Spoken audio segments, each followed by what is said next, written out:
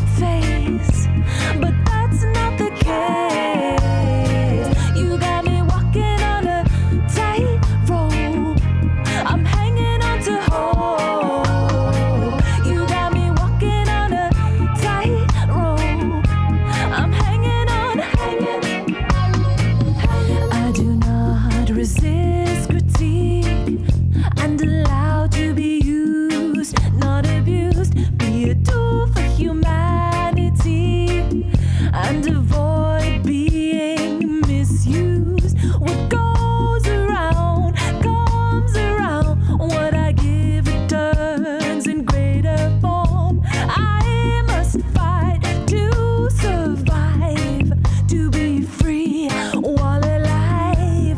Free from the two-faced temptation, free from the trouble of the double standard, free from the two-faced temptation, free from the trouble of the double standard. You think I'm a two-face, but that's not the case. You got me walking on a tightrope. I'm hanging on to hope. You got me walking on a tightrope. I'm hanging on. I'm hanging on.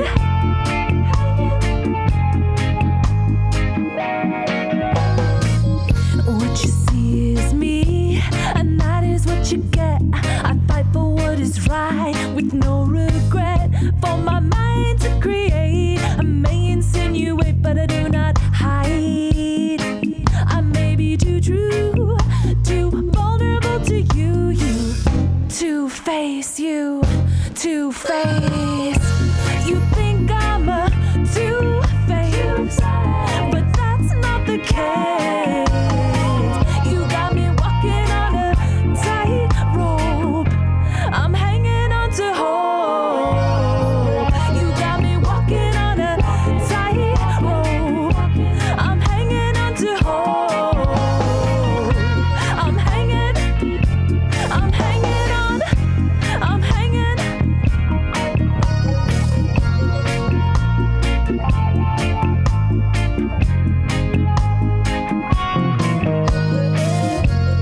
Free from the two-faced temptation, free from the trouble of the double standard, free from the two-faced temptation, free from the trouble of the double standard.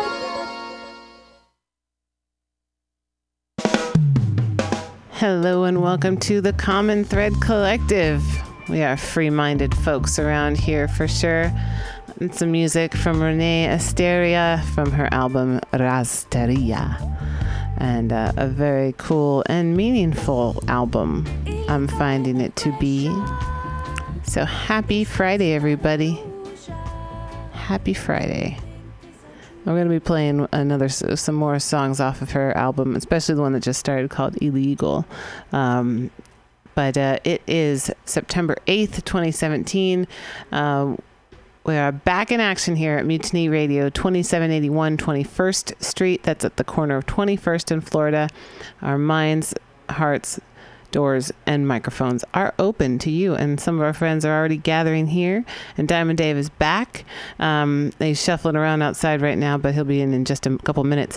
But we're going to have another call this fine afternoon from our friend Lucid, who is down in Houston doing disaster relief after Hurricane Harvey with his crew that have been doing this for a couple of years now, jumping around from after the Rainbow Gathering last year, the Shining Light Kitchen, going down to Louisiana to help people after the floods down there. They went up to Standing Rock in North Dakota and donated their giant teepees to the camp and the efforts going on over there. They're currently down in Houston. They've regrouped as the Altruist Relief Crew. So if you want to check out their website, altruistrelief.org, ALTRUISTRELIEF. altruistrelief.org, and see some of the ways that you might be able to help them. These folks are totally legit, and you'll hear it from Lucid when he gives us a call in about 15 minutes or so. But I wanted to play, he's also an independent journalist. He does these kind of mini documentaries about the different things that are going on and where he is and what they're trying to do specifically down in Houston. So he has a YouTube channel called Lucid Lorax, and who speaks for the trees. And so here's a little video from altruistrelief.org that I want to play for you so you get an idea of who we're going to be talking to in about 15 minutes. Relief volunteers are on the ground in Houston responding to the catastrophic effects of Hurricane Harvey. I got into the George R. Brown Convention Center, the largest of the almost 250 shelters across Texas that are holding a total of 35,000 people evacuated from their homes. And I was able to visit with some of the 9,000 men, women, and children housed in this one shelter. I was also able to survey some of the 100,000 damaged homes, 43,000 of which FEMA considers to be totally destroyed.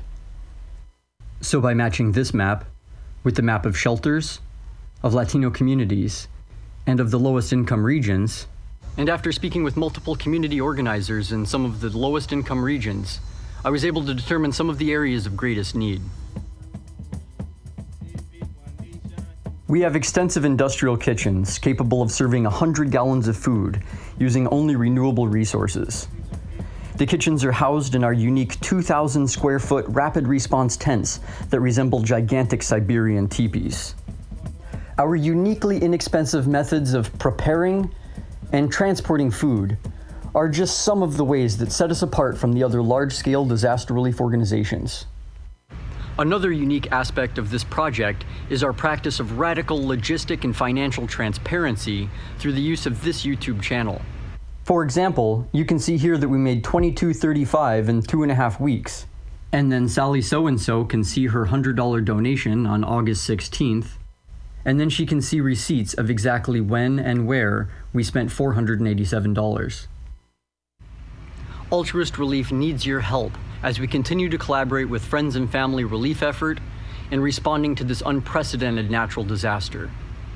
Your money will help maintain the operation of our kitchen, our emergency shelters, and our distribution center by providing things like food, fuel, water filters, porta potties, etc. It will make it possible for our volunteers to set up more of our unique rapid response industrial kitchens, each capable of serving 100 gallons of food in a few hours using only renewable resources. This is one of the worst natural disasters in American history. Altruist Relief is committing to providing emergency services to those affected by Hurricane Harvey for as long as necessary. For more information or to make a donation, click the link in the description or visit altruistrelief.org. And that's our friend Lucid, currently down in Houston. I'm calling him a Houston humanitarian. They're doing a lot of good work down there. So if you are listening to the show, and as of August, apparently there are 8,000 of you who are listening to this shows, at least 5,000 of you listening to Common Thread Collective, 3,000 of you listening to Women's Magazine. If any of you want to contribute to the efforts to try to help people recover after these terrible acts of, nature, can't blame nature. Just what happens. But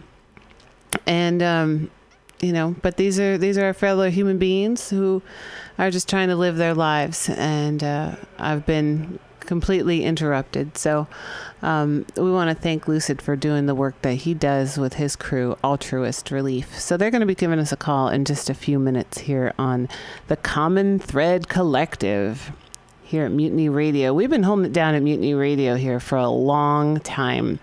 I've been with the show since, consistently since at least 2011, but I know Diamond Dave started even way back during the Pirate Cat radio days of, I think it was maybe even as back as far as 2007. It might be 10 years of the Common Thread Collective. I'm not exactly sure, 9 or 10. Either way, this great tapestry that we're building and creating, this very multicolored tapestry that is the Common Thread Collective, is growing far and wide. And if you're out there listening, know that you are a part of it. And we certainly appreciate you tuning in and sharing the show and hopefully enjoying the show. I don't know why you'd be listening to it if you didn't.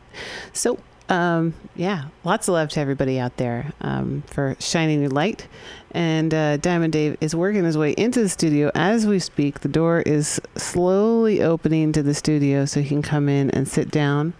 And in the meantime, I want to let everybody know it's September and the big event coming up this month that we're really excited about around here. Of course, there's a lot going on, a lot of amazing things. But in the month of September here, September 23rd, which is a Saturday, the 5th annual Peace in the Park Festival. This year, having a special edition to celebrate the 50th anniversary of the Summer of Love. And that'll be in the music concourse at Golden Gate Park. Diamond Dave will be there to do kind of an opening blessing community invocation with Jorge Molina. We hope that Jorge will be able to join us for that. And I'm going to be emceeing the event all day long. So it's going to be a great day. I'm looking forward to it. There's a lot of really great people who are coming together to volunteer to put this festival on, and I'm really privileged and honored to be a part of the of kind of the planning to see how it's all coming together. But it is coming together. It is designed the festival is supposed to be about rejuvenation, relaxation. So there's going to be meditation. We're going to have 2 live global meditations from the main stage, but there's also a meditation tent. There'll be yoga, there'll be Tai Chi, there'll be arts and music, and a lot of really nice people out there in the park. That's Golden Gate Park, of course, Saturday, September 23rd from 11 to 6. And there's more information online, peaceintheparksf.org. And do my eyes deceive me? No, they do not. Here I be, as you see. I see. Hey, welcome back, Diamond Dave. Valerie, I want to say because I was not here last week because of what happened. Because I had it was 100 degrees. I walked to get here in that heat. Then just before I got here, my legs began to move back and forth. They were moving back and forth. What's going on? They moved back and forth faster, and then I fell on the ground. It turned out I was having a sunstroke. And next thing I knew, I was in the ambulance being taken away with ice put all over my body. And it turns out that I had it. Yeah, right. I'll pick that up for you, Dave. That I had a sunstroke. And that's why I was mysteriously absent last week, but here I am again. Here I am. So I want to say belatedly, Val, happy B-Day, happy birthday. Oh, thank you, Dave. Because it was your birthday show. It was. I know. We were concerned, but the gift comes in that you're okay. That I'm okay. And we're away at 3:30.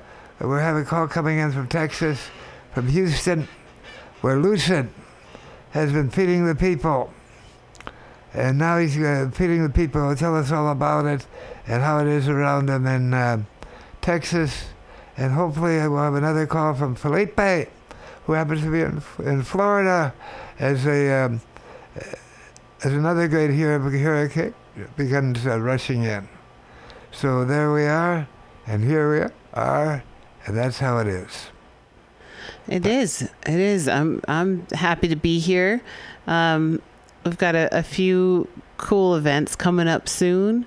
This coming Thursday, before we do our next show, the San Francisco will have inaugurated the newest poet laureate, Kim Shuck. Oh my goodness! And she happens to be, in fact, I believe is on this show. Do you remember Val? She has been on our show many times. Many times. It was on this show that she said, I said to her, I believe you've been nominated for Poet Laureate. And she said, yes, I have been. And little do we know that indeed she would be Poet Laureate, Kim Shuck. Very exciting. So I'll be there on Thursday, and you may be too. Is that right? I'll be there on Thursday. Yes, I do plan to be there on Thursday. So this coming Thursday, the 14th, at 6 p.m. in the Corrette Auditorium, which is downstairs in the main library, the branch on Grove Street at Civic Center.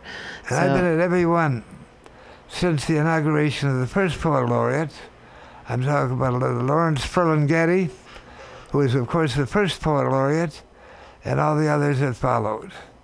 And so here we are, and there we are, and there it's going to be.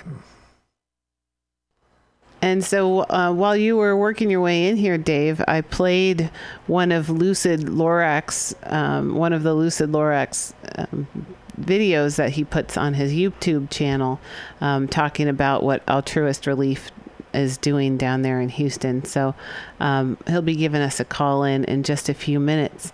But I also wanted to play another video that he made, because he was also, of course, up in Standing Rock, but also he and his girlfriend went to Greece and were working in refugee camps. I just wanted to play one of those videos as well, because he's been a busy bee.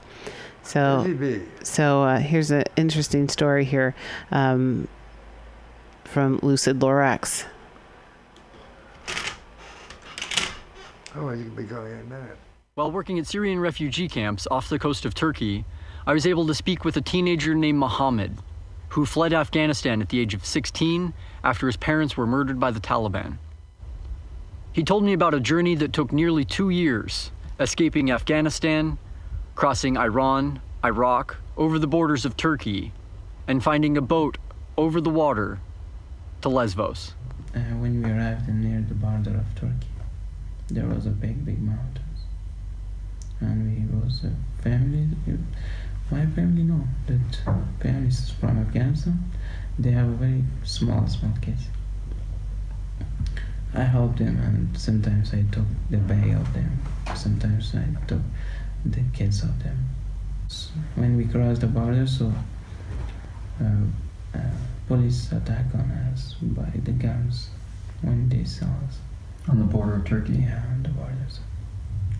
And we got down another mountain. They were shooting at you as you were trying to cross into Turkey over the mountains? Yeah, they shoot at us. But we don't care. We crossed the borders, and there was a lot of families that they said for the God's help us, and sometimes they were crying. Small babies, they were crying. Yeah, they took very big risk also, that they want to move, but there's a small boat step to here. Upon arriving in the Greek island of Lesbos, Mohammed was admitted to the Moria camp, a refugee camp for single men run like a prison with double chain link razor wire fences. People lived in tents in the yard. There was fires and riots and a generally low standard of living. It was particularly interesting that he mentioned each refugee in Greece receives 90 euros a month from the United Nations. So that men, women, and children in the Karatepe family camp were relatively assured of being accepted into the European Union on some sort of reasonable time frame. But the men in the Moria camp were being held basically indefinitely. He gave an example of a Canadian ship that docked off the coast of Greece and offered 2,000 euros each to buy each of the men in the Moria camp and give them asylum, citizenship in Canada. They were turned down, saying, no, we want 6,000 euros each, which shows that you can calculate the minimum amount of time that Greece intends to keep these single men based on the amount of money that they asked for each one. They're using this 90 euros a month coming from the United Nations as a stimulus package for the failing Grecian economy. They said we will pay 2,000 euro for each refugees, and you should let them to come. And the captain of police, they said no, we want 6,000 euro from each refugees. How long ago was that? In the summer. In the summer? Yeah. Everyone is humanity. Everyone have humanity. So Muslims, Christians, I think it's not important. It's important that we are human being.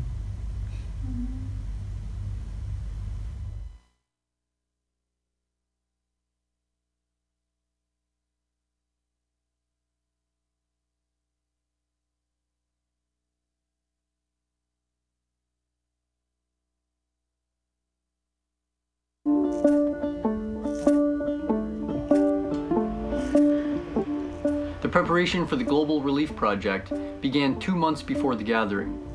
And it was the culmination of a nearly 6-year-long project to develop a dynamic humanitarian aid organization capable of addressing a diverse range of global challenges.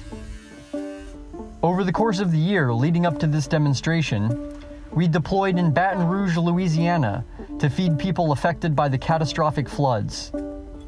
We deployed in Standing Rock to both set up a large kitchen and to deliver 7 teepees. And we went to work in Syrian refugee camps off the coast of Turkey to assess the viability of setting up this project as a refugee camp.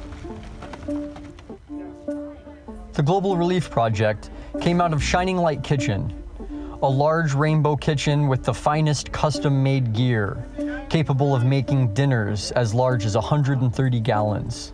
And like many kitchens at the gathering, Shining Light acted as trip advisors for people on the verge of major life transitions, just by showing them an alternative to standard civilization. Crashing down upon the bones of archaic, degraded, overinflated civilizations promoting some sort of hatred. The Global Relief Project is a versatile humanitarian aid organization housed in one of the largest teepees in the world. The primary kitchen teepee consists of 3 incredibly durable sheets hung onto 9 lodge poles, 37 feet long. The entire structure is under 1,000 pounds and almost 2,000 square feet. The central feature of the kitchen teepee is a set of 7 stoves that each hold a 15-gallon stainless steel beer keg cut into a soup pot. This prototype was made to vent near an opening at the top, but the final design includes 3 sets of stoves, capable of making 300 gallons of food simultaneously, and they will each run out the side of the canvas, allowing the entire thing to be completely waterproof. On several occasions, this system produced 100 gallons of food in about an hour, with only a small bundle of firewood. The efficiency of this system can be increased by adding insulation blanket to the stoves or copper coil around the stack to heat an external water tank. The stoves are also made to work interchangeably with 2-foot woks for sautéing the vegetables used in our soups. The entire project is simple by design, easily reproducible, and can be made with almost entirely recycled materials. The layout of the system allows for greater accessibility, and by having the keg sit down inside the stove, we're able to obtain a much higher level of efficiency than traditional stoves. Please don't shut the door.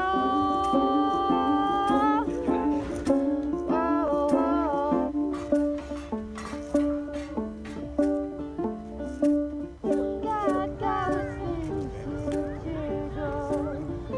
You got those things you dare go.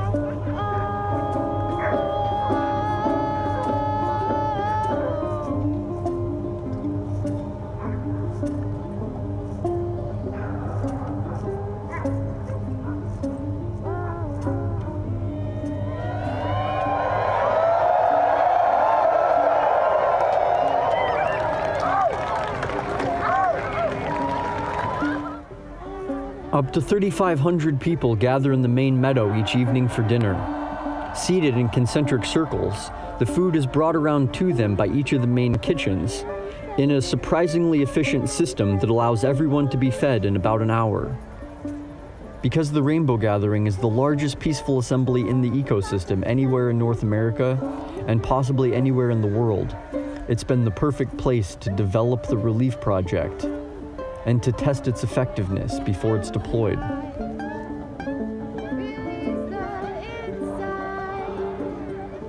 The Rainbow Gathering is an epicenter of excellent people in North America, and it's a lens that focuses people on the verge of their transition and propels them in their trajectory towards whatever goals that they're trying to accomplish that seem unattainable. It's a tool that teaches people the extent of what's possible, that teaches them to think bigger and broader and outside of the box. The Rainbow Gathering is a real-life demonstration of what it would take to live communally, in community, in the ecosystem. The Rainbow Gathering is a mechanism to bring people into nature, to show people what it is, its inherent worth, and what we're fighting for.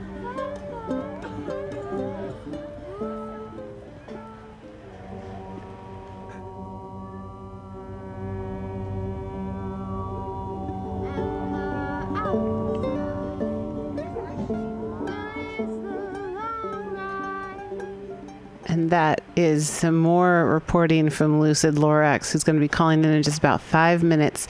In the meantime, we got a live show going on here at 21st in Florida. Our friend Bloodflower has brought his beautiful mandolin to start it off for us. Thanks for being here, Bloodflower. Thank you. Take it away, my friend. Thanks.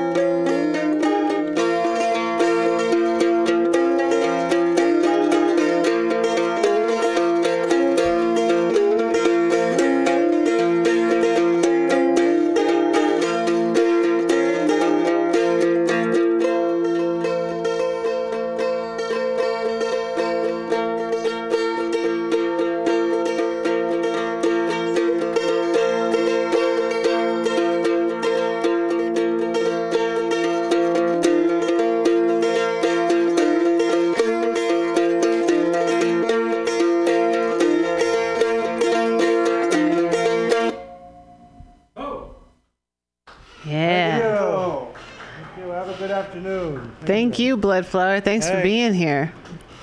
So cool. We're listening to the Common Thread Collective here on MutinyRadio.fm in San Francisco. Diamond Dave's here. I'm Global Val, and our friend Lucid is on the phone calling back 2 weeks in a row now from Houston, doing disaster relief with altruistrelief.org down after Hurricane Harvey. Welcome back to the show. Hey, listen. Thank you for having me. Are you there? Yeah. Yeah, I'm here. Can you hear me? Okay. Yeah, we can hear you. Well, welcome back. So we got a chance to talk last week. It was really important. You were down there ahead of the rest of the crew that was heading down with the kitchen. What's been going on? So a bunch of the gear showed up and a bunch of volunteers, and we set up the CP in the world that's holding our entire rapid response kitchen. And right now, currently, we're driving down to serve our first large-scale meal. We're going to be pulling into the parking lot in about 10 minutes. The first location, and probably end up serving in 3 different locations this evening. Simultaneously. But tell us how that's happening. How that's been put together and what's going to be happening. Well, we've been putting this project together for a long time, but it's finally come to fruition here in Northeast Houston with a lot of generous people's donations from all over the country and a lot of support.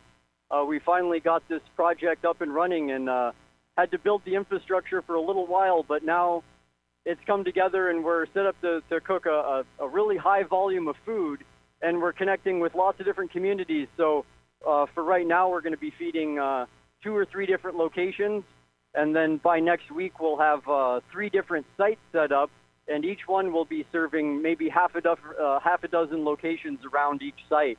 So we're going to try to have the biggest impact we can on this area of Northeast Houston. Oh, my goodness. So let's break that down a bit. So you're going to be setting up the world's biggest teepee with your kitchen structure of how many different cooking units, cooking areas? So there's each of these rapid response tents that resemble giant Siberian teepees. Oh my goodness! They're each capable of cooking 1,000 meals for dinner for each meal, and so we're going to try to be serving at least twice 2 different meals, and we'll be serving from the location that we're at, and then we're going to try to also distribute food to a lot of surrounding areas for people that don't have transportation or won't be able to get around. So we've hooked up with different trailer courts and low-income communities, and we're going to try to just cook as much food as we can. And right now we're still making connections with community leaders and pastors and councilwomen, and figuring out exactly how to get this food out to as many people as possible. So currently, we're just driving down the road and looking for this location that we're about to pull into. There's a caravan of us, and we have about 30 gallons of food with us right now. And we're going to a place where there's been a lot of distribution before of goods and other things like that. So we're pulling into the parking lot, and we're going to start serving out as I'm on the phone with you. As we speak. Amazing. So I know when we talked last week, the on-the-ground situation was that, at least in West Houston, the flooding had receded, but then they were going to have to release some of the water out of the reservoirs and kind of flood parts of it again. Do you have any other updates in that regard in terms of just I know people are trying to rebuild right now and get in their homes, and that's why Altruist Relief, your crew is doing such amazing work in making sure that people get fed and get good healthy meals while they're trying to do this. But what's the situation on the ground in terms of the natural the floods and such? So we have our primary base of operations up in Northeast Houston because it was an easy place to be able to get set up at. and we had access to all the resources we needed, and a big parking lot and forklifts and all these kinds of things. But now we're trying to get out into some of these surrounding communities, including Orange, the community of Orange, and Beaumont and Port Arthur, some outlying communities that were particularly hard hit that haven't received the proper response, that haven't really been getting any food from the Red Cross or the Salvation Army. And we're using this as our base of operations to try to get out to some of these surrounding communities. So there's no water in these places. In a lot of cases, there's no the electricity isn't set up, and the stores have been flooded. So we're going to be transporting quite a lot of the food and the water and everything that we'll be needing 3 hours from Houston. Can you navigate? I can't navigate on my phone. So we've now that we've got this, we've just got an Organic Valley refrigerator truck in, and we have a bunch more food. There's the other school bus is showing up today with the other teepee, and then we're going to be trying to get out into that community, but it's extremely difficult being 3 hours from our main source of water and food and other supplies. So it's going to take us another 3 days probably to be able to set up out there. But then once we're there, we will be able to support the entire surrounding community, hopefully for a month or so at least, preliminarily.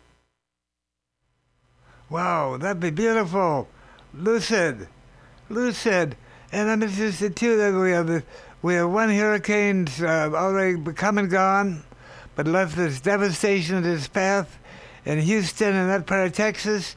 And then we have another, Felipe is in South, just happens to be in South Florida, where another hurricane is coming roaring in. And he's going to be setting up, he's going to be helping put together something there to feed the people of the South Florida, as you're feeding the people of Houston and its environs. 3 hours. Yes, Felipe just came in through our kitchen. He stopped for a night and then took off again. He's en route, but he stopped in at our kitchen just briefly on his way over there.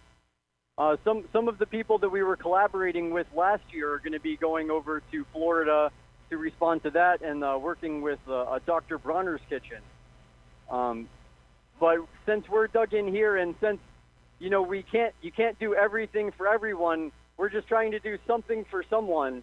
And since we're dug in this spot, we're going to try to be as beneficial as we can in this surrounding area, because there's just such an extensive need, and being such a dense population, we're going to be able to reach a lot of people just in the surrounding communities. Oh my goodness. How many folks do you have in your crew, in your caravan? Right now, going to feed, there's probably 10 of us. I think altogether there's probably 20 volunteers that have worked together for a long period of time, and then every day there's more volunteers showing up from around the country. Some people coming from the other side of the country, in some cases hitchhiking, and in some cases driving down as quickly as they can to get here. So we expect to get another 3 or 4 or 5 volunteers every day for the next couple of weeks. And this is similar to what we did in first Waveland, Mississippi, and then New Orleans after Katrina, and how we were after the superstorm Sandy in Union Beach, New Jersey. And the role of the Rainbow family shouldn't be ignored, because it's through the Rainbow family and these Rainbow connections that this is happening. Is that right? Yeah, we're in association with the Family of Friends Relief Effort, and they've been feeding since Katrina, but they are not on. There's a couple of those members on the ground, but their crew, their gear hasn't arrived yet. But Altruist Relief, who we paired with them last year, we showed up pretty early on and then got set up. So we're thinking that we're going to set up an initial collaboration here, a large-scale kitchen, but they are running a refrigerator truck that's pulling a restaurant trailer. So they're going to be mobile and driving around in this area, and they're not quite sure of their schedule, but maybe for 2 weeks, maybe 3, and then they potentially might head down to Florida after that, depending on the scale of the damage. Damage is But Altruist Relief is going to stay here in Houston for the long term, just because the unprecedented nature of this flooding, that it's just completely unlike anything that had ever happened in scale, being 20 trillion gallons of water falling onto this 4th largest city. It's the scale is kind of unimaginable. Unimaginable. We can imagine thousands of people whose homes are destroyed, whose cars are underwater, who are now homeless and staying in shelters, attempting to survive, and we'll see where we go from here.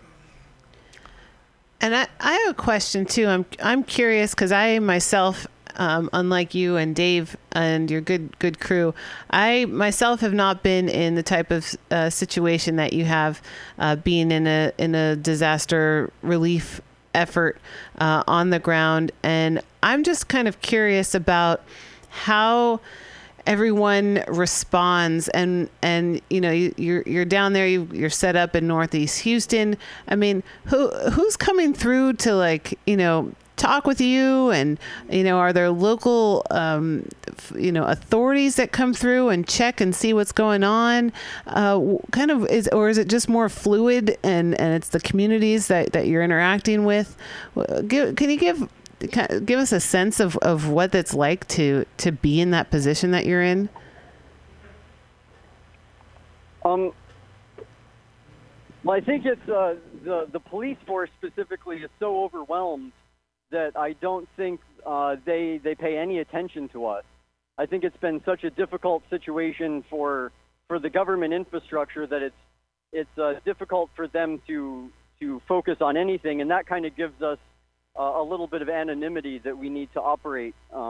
Nice. Because after Occupy, there was so many laws put in place that prevented people from peacefully assembling or from giving out food at all across the country. And in the middle of Houston, there was signs, even right next to the Red Cross shelter, that had saying that it was illegal to give food to anyone. Wow. So under a normal circumstances, I would expect that we would receive a high degree of scrutiny from law enforcement just about creating peaceful assembly by giving out free food. But in this situation, it seems that they don't even notice us. But beyond law enforcement, there's no Red Cross presence, and there's no Salvation Army presence or any other large-scale aid organization. So it seems as though we're just almost the only assistance that's being received in a lot of these places. People say that they haven't seen any food trucks or anything like that coming through. So I'm beyond that, there's a lot of people from the community that are coming out and volunteering and helping in the kitchens, and the community organizers in this area have just been incredible for their networking and how in touch they are with all the different regions that had needed assistance before the hurricane even struck. So there was already a fairly good network of people who had been providing assistance to these Latino communities and the undocumented communities before this hurricane hit. So we were able to kind of tap in to some of that. For me personally, it's been just a really intense process, being almost like a team of secretaries. I'm on the phone all day long talking with people and putting together the teepees and building the infrastructure and making phone calls and trying to raise money for this project. And we've raised a fair amount of money so far, but as it is now, we're down to the last couple $100 that we've brought in donations. And so once this next bus shows up, we'll be down into the reserves, which is my own personal bank account again. And it doesn't have very much in it, but that's the reserve that we get down to is when I end up kind of fronting the bill for the operation. So the fundraising and networking and secretarial types of things have taken a forefront in my own personal my own personal obligations, which is a big change for me because normally I had been physically constructing the gear or physically cooking food and directing things like that. So it's a whole new role for me at this point. Well, tell us, Lucid, tell us, and thus tell our particular part of the world who happen to be listening in via the internet, how people who would like to donate, how they can do that. People could donate to at altruistrelief.org. Altruist. We have links to PayPal where I get money rather instantly, and I'm able to spend it on things that we immediately need. And there's also a crowdfunding campaign there through Generosity that charges the same transaction fee of 3% on donations that PayPal does. So a very low transaction fee, and then that's being put together into a larger campaign that we'll have access to in about a month.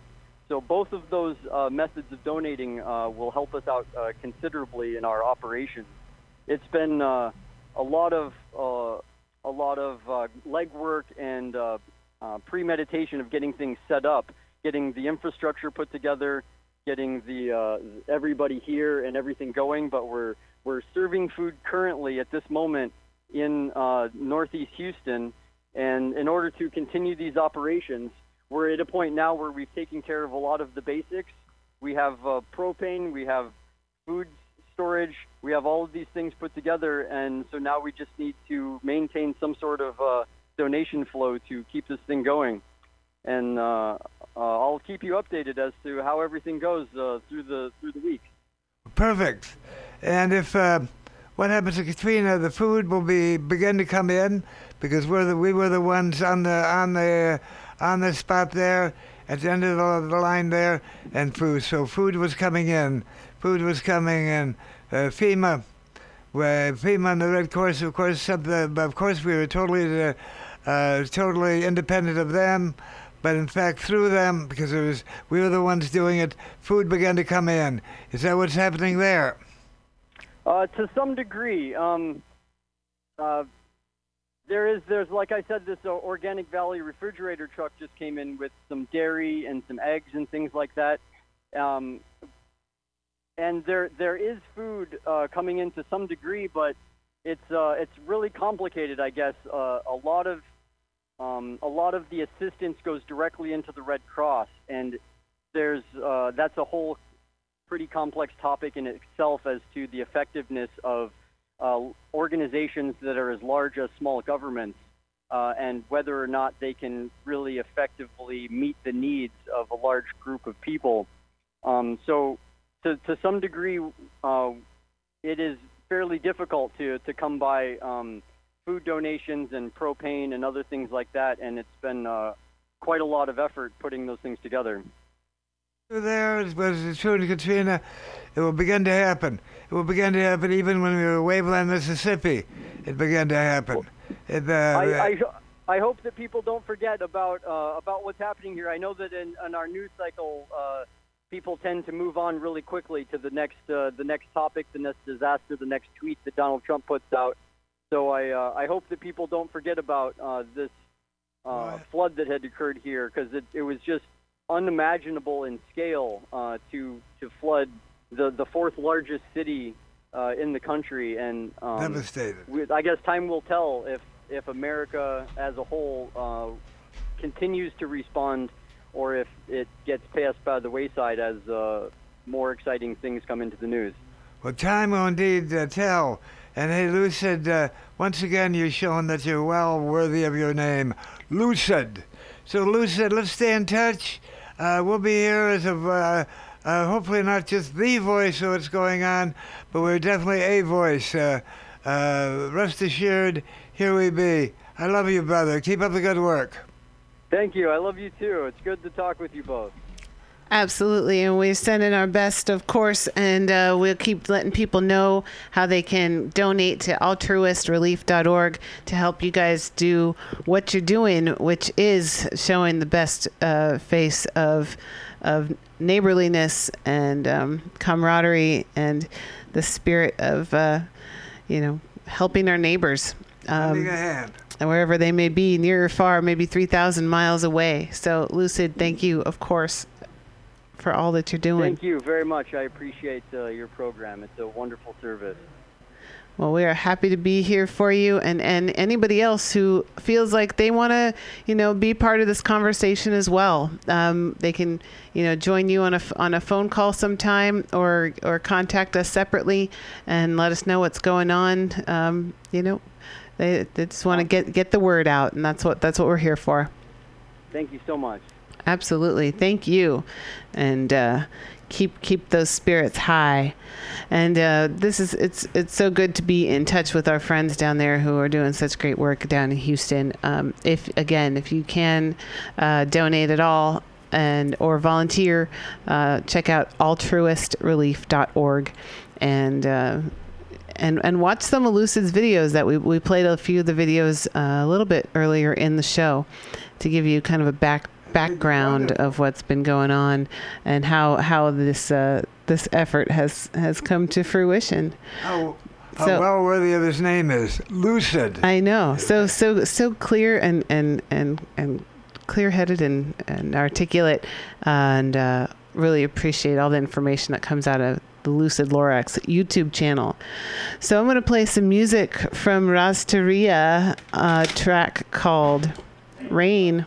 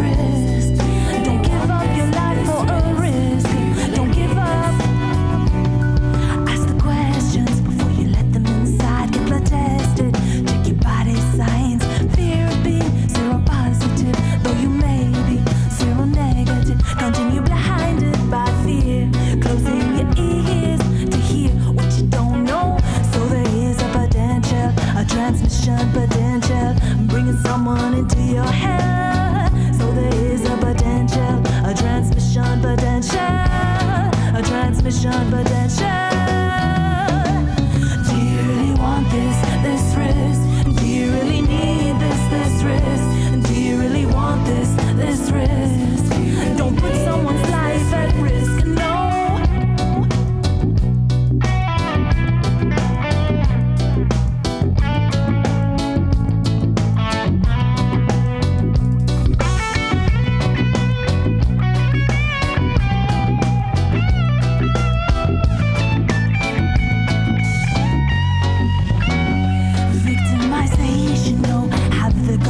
Exploitation to protect body and soul. It's about transparency, not simply a plastic thin boundary with greater intimacy.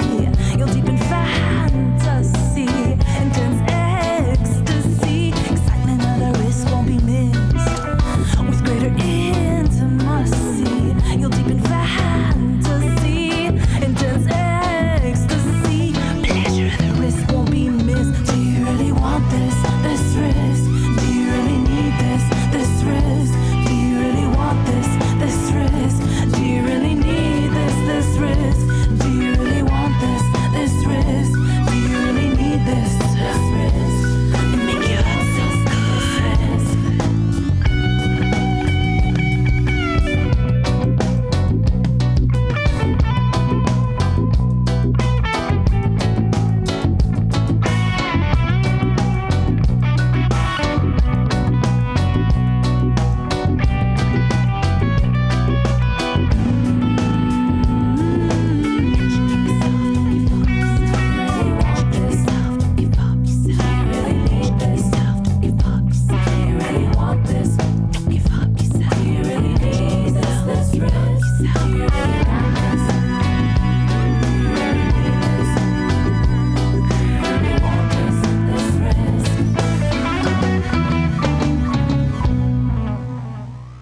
Yeah, you're listening to the Common Thread Collective here on MutinyRadio.fm. That was some more music from Renee Asteria from Razderia, her album that she sent to our station. So you can do that too. You can send a CD if you want to Mutiny Radio, care of the Common Thread Collective, 2781 21st Street, San Francisco, California, 94110, and I will play your music.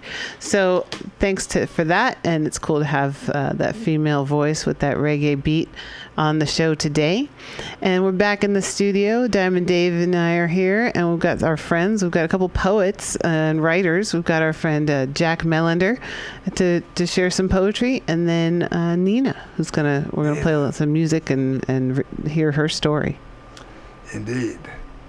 Nina's back from her her countrywide going to Europe and beyond, I'll say worldwide tour. And here she said, "Say, Nina, it's so good to see you. Hey, Jack, give us your poem." Hi. Well, this one's called Reflection.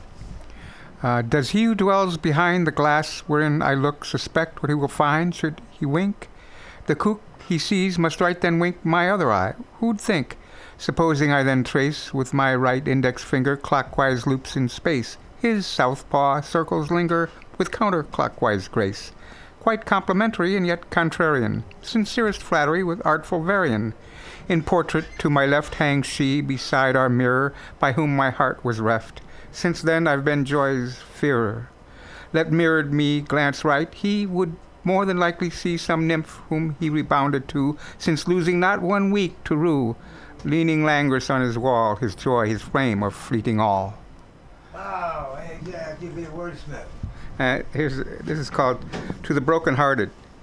It isn't like there's no relief from love's rejection's stunning grief. There's surefire consolation to be found where the booze does gush, or when smokes win inhalation, whether they're legal or ill.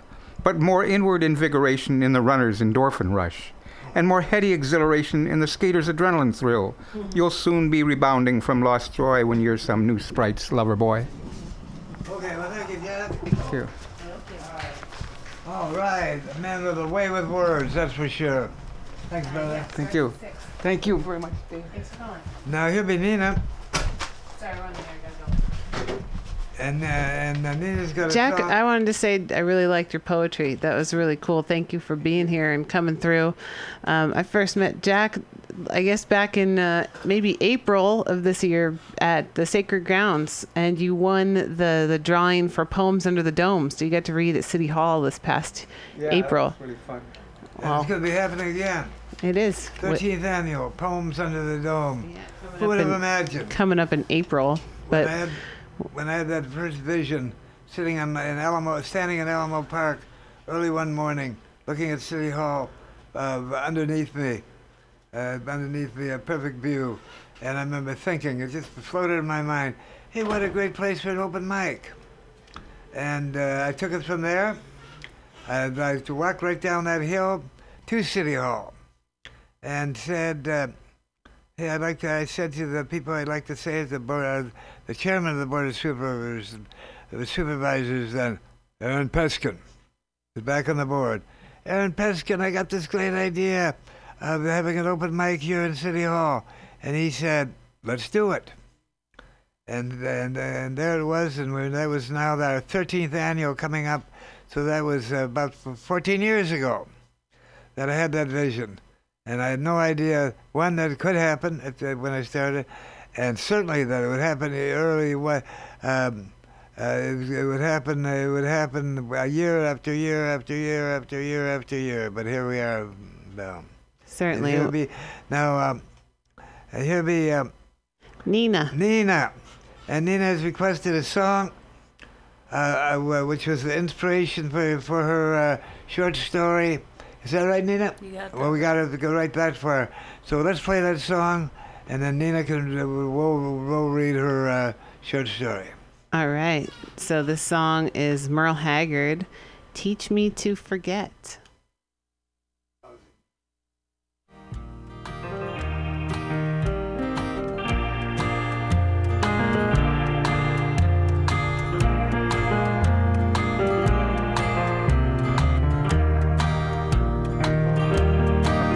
You taught me how to love with all my heart, with all my soul I trusted you. And now you say we have to live apart, a thing I don't know how to do. You say someday I'll find somebody new, and I'll have not one regret. Stay a while if what you say is true.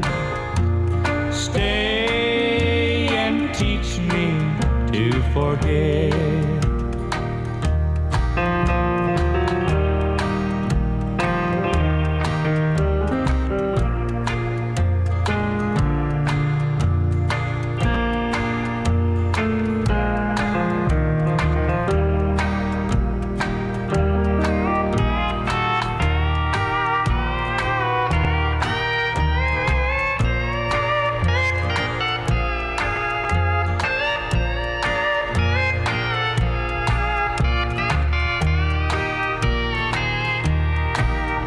You taught me how to worship you alone, and now you say that you must go,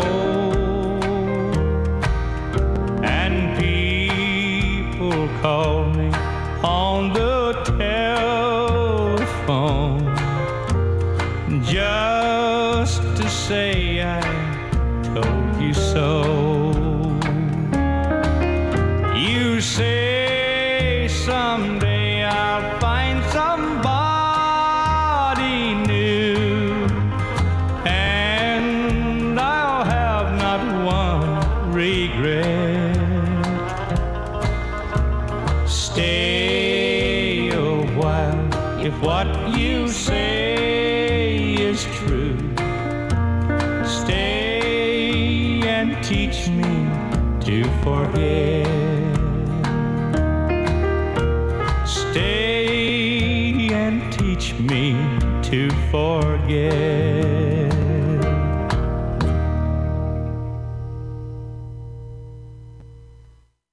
Stay and teach me to forget. That's a conundrum, for sure. And here'll be a short story written, I guess, after hearing that, around hearing that, is that right? Yep. Yeah, that's right. Well, read the story. You got it. Earworm. Merle Haggard was dead. The radio said so. They played every song he ever wrote and some others that he didn't. I pulled onto the interstate. The next song came on, and it was Merle again with Teach Me to Forget. My phone rang. I had to wonder if she wasn't lying in bed listening to the same damn station. I shut the radio off. It's me, she said. I'm almost to the bridge, I told her. Do what you want, she said, and hung up. I turned around and drove right back where I came from. I parked around the corner from her place. She came out in a hurry, in a little black jacket with the hood pulled over her ears. We drove around a while. I listened while she sang all the same tunes as Merle. She was lonely. She was all mixed up. She'd been drinking, and she couldn't stop thinking about me. I did what I had to do about that. I drove straight across town and got a room for us at the Red Roof Inn. We killed a 6-pack of Miller, smoked cigarettes in silence. We left the TV on, but it was all happening to someone else. We were doomed, for all the usual reasons. She'd never leave him no matter how much she bitched. Once we'd had enough, she slipped her ring back on. That was to let me know it was time to go. I checked out, dropped Isabella off at their apartment. I drove home and tried to remember to put everything back in the right place. Madison never asked questions. She was silently building a case against me. I knew how it would turn out. One day I'd come home and her bags would be packed. We used to laugh at anything, listen to all the same music. After a while, we started telling two different sides of the same story. Isabella was like some strange hitchhiker I'd picked up in the middle of a storm. The road ahead was paved with black ice. We were hydroplaning. She asked me once, "Don't you feel bad?" I said, "Izzy, do it or don't, but don't feel bad." We were holding our breath like a couple of scared kids running through a graveyard. 3 weeks had passed since the Red Roof Inn. I still couldn't get that song out of my head. I'd be watching TV or standing in line at the liquor store when I'd catch myself humming the melody. Maybe I breathed too deeply while a dead man was singing. Maybe she found somebody new to screw around with. You always want to believe you're not so easy to forget. One night I dreamed I got a phone call. It was Isabella on the other line, only she didn't sound like herself. I drove out to her apartment. The place was dark. It was a bad idea. I went up and knocked on the door anyway. No answer. When I reached for the doorknob, it burned my hand in a way. It was so hot I had to wrap my shirt around the knob to turn it. When I opened the door, there was a bright flash, just like someone had taken a picture. Then I was standing alone in the ashes of my past life. It was the sort of dream that can turn a grown man into a nervous poodle. At home, Madison treated me like an antique chair she happened to bump into once in a while. She was waiting for something to happen, big enough to damn me. Every day she gave me more rope to hang myself with. I started driving by Isabella's place late at night when all the lights were out. I wondered if she was lying awake in the dark thinking about me. I'd smoke a few cigarettes and drive back across the bridge. Living a lie is like wearing a uniform. It's not you, but you do it every day to get paid. It was early May when I finally got the call. The sound of her voice was like the sun breaking through the clouds after a long spring rain. "Do you want to see me?" she said. "Of course I do, Isabella. I've been worried," I said. "Why haven't you called?" "I'm calling now," she said. "Meet me at Wyndham Garden in half an hour at the bar." Then nothing. I hung up. I swore up and down I wouldn't go. At 9:30 p.m. I pulled into the back lot. She had her hair pulled back. She was wearing a tight black skirt and high heels. It was the most dressed up I'd ever seen her. In all my memories of her, our clothes were on the floor. We sat one seat apart at the bar, paid separately. I finished my third whiskey sour before the hour was up. When I left, I misplaced my spare room key on the empty seat in between us. Inside 10 minutes, she was in my arms again. I must have dozed off. I woke up to Isabella's hot breath on the back of my neck. "That was the last time," she said. "You know that, don't you?" That snapped me out of it. I sat straight up in bed. "Hold on a minute, Izzy," I said. "I know you're scared." She actually laughed. I went on anyway. "Let's take some time apart. You call me when you're ready." She said, "I can't do this anymore." "Sure you can. We're here now," I said. "I'm running out of excuses," she said. "And there's someone waiting at home for you, too." "That never stopped us before," I said. She wasn't having it. "It's really over this time," she said. "Izzy, calm down. Let's first sit and talk about this." "I have a cab waiting," she said. "Can't you stay a while?" I said. "We're out of time." She slipped out of bed. I watched her dress. Every stitch on her back was a knife in my chest. When she got down to the high heels, I knew it was the end of the road. In the morning, I checked out of Wyndham Garden alone and drove home to a place that didn't exist. When I opened the door to our apartment, it was all gone, every trace of my life with Madison. All she left behind were a few empty hooks on the walls and a roll of toilet paper in the bathroom. Funny she should choose that day to finally do something about it. I fixed a drink from a bottle I'd stashed and sat alone in the dark in the kitchen. Losing Madison was one thing. I wondered if I'd ever get that Haggard tune out of my head. Oh my goodness. Wow. Every word is perfect. Yeah. Every word is perfect. And I kept thinking that Bob Dylan line. You were right from your side and I was right from mine. Yeah. Makes me want to cry and laugh at the same time. Hey, sister. Yeah. That's all you do. Thank you. Thank you. Keep coming back. I know you've been from a months-long tour of Europe and Caribbean. Is that right? No Caribbean. I wish. Oh, I thought it was. Where was it you were? Where were you before you went to Europe? Here and then Spain and France and a little bit of Italy too. Oh my goodness. Yeah. Okay, well, welcome back, sister. Thank you. Thank you both. You're always welcome back. Yeah, that was really a kind of a gripping story. I was in it the whole time. Awesome. It was just very it was very real. That's it. What's the best thing of the story is when it has a ring of truth. That's right. And here and it had that. So here be Nina. And Nina, what's your full name, Nina? So I can note this in our notes, or do you just go by Nina? That's good enough. Hey, that's cool. That's why I ask. Thank you. So by being just Nina, you remain kind of anonymous at the same time being Nina. So here we are. Thanks for coming through. Thank you both. How was it? How long were you in Europe? About 3 months total. All right. What were you doing? Just traveling around? Traveling around, yeah. Good for you. Yeah. What's the scene like these days? How are the people feeling? What'd you encounter? They want to know what's going on with Trump and all this. People are really curious. Didn't have any answers, but it was good to have some discussions. Yeah. Absolutely. I've always found that, because I started traveling, I left the country for the first time in 2002. And so I always felt like kind of like an unofficial little peace ambassador, where you go to other parts of the world and everyone there is much more informed than Absolutely. A lot of the people that you know back home. And you spend a lot of the time feeling like you have to apologize or explain or try to smooth out the edges. But what's really remarkable is that usually the folks that you're talking to, it's not a combative thing at all. They just really want to talk about it. They crave information. Yeah, they want to know what people are thinking, and definitely a much more like a broader worldview, I think, when you're talking with folks from other places. Yeah, by design. Right on. Well, I'm glad you're out there and interacting with the people and spreading the love and getting your creative juices flowing. Right on, Nina. Thanks for the space, Val. Absolutely. Anytime. We'd be excited to hear your next chapter, if there is a next chapter, or if that's just the suspended reality of that particular little saga. Who knows what's going to happen next? We never know what's going to happen next, especially here on the Common Thread Collective. I never know what's going to happen next, but that's part of the fun.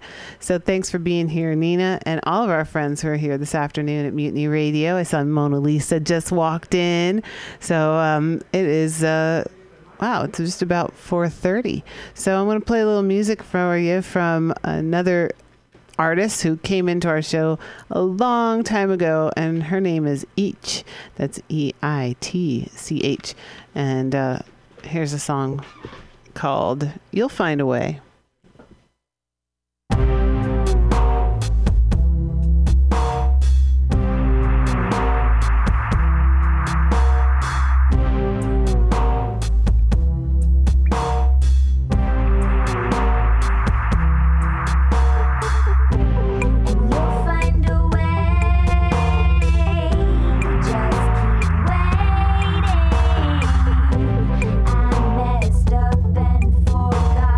Some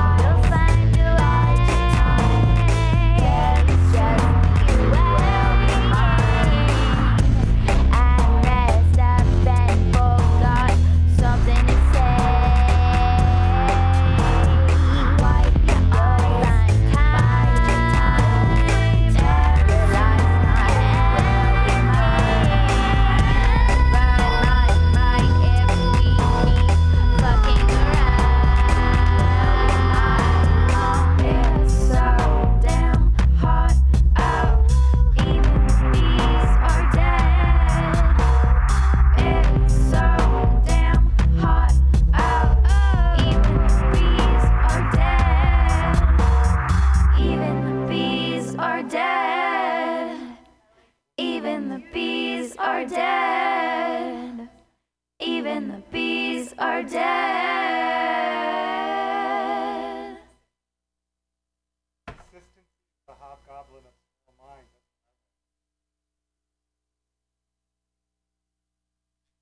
Hey, that was some cool music from each.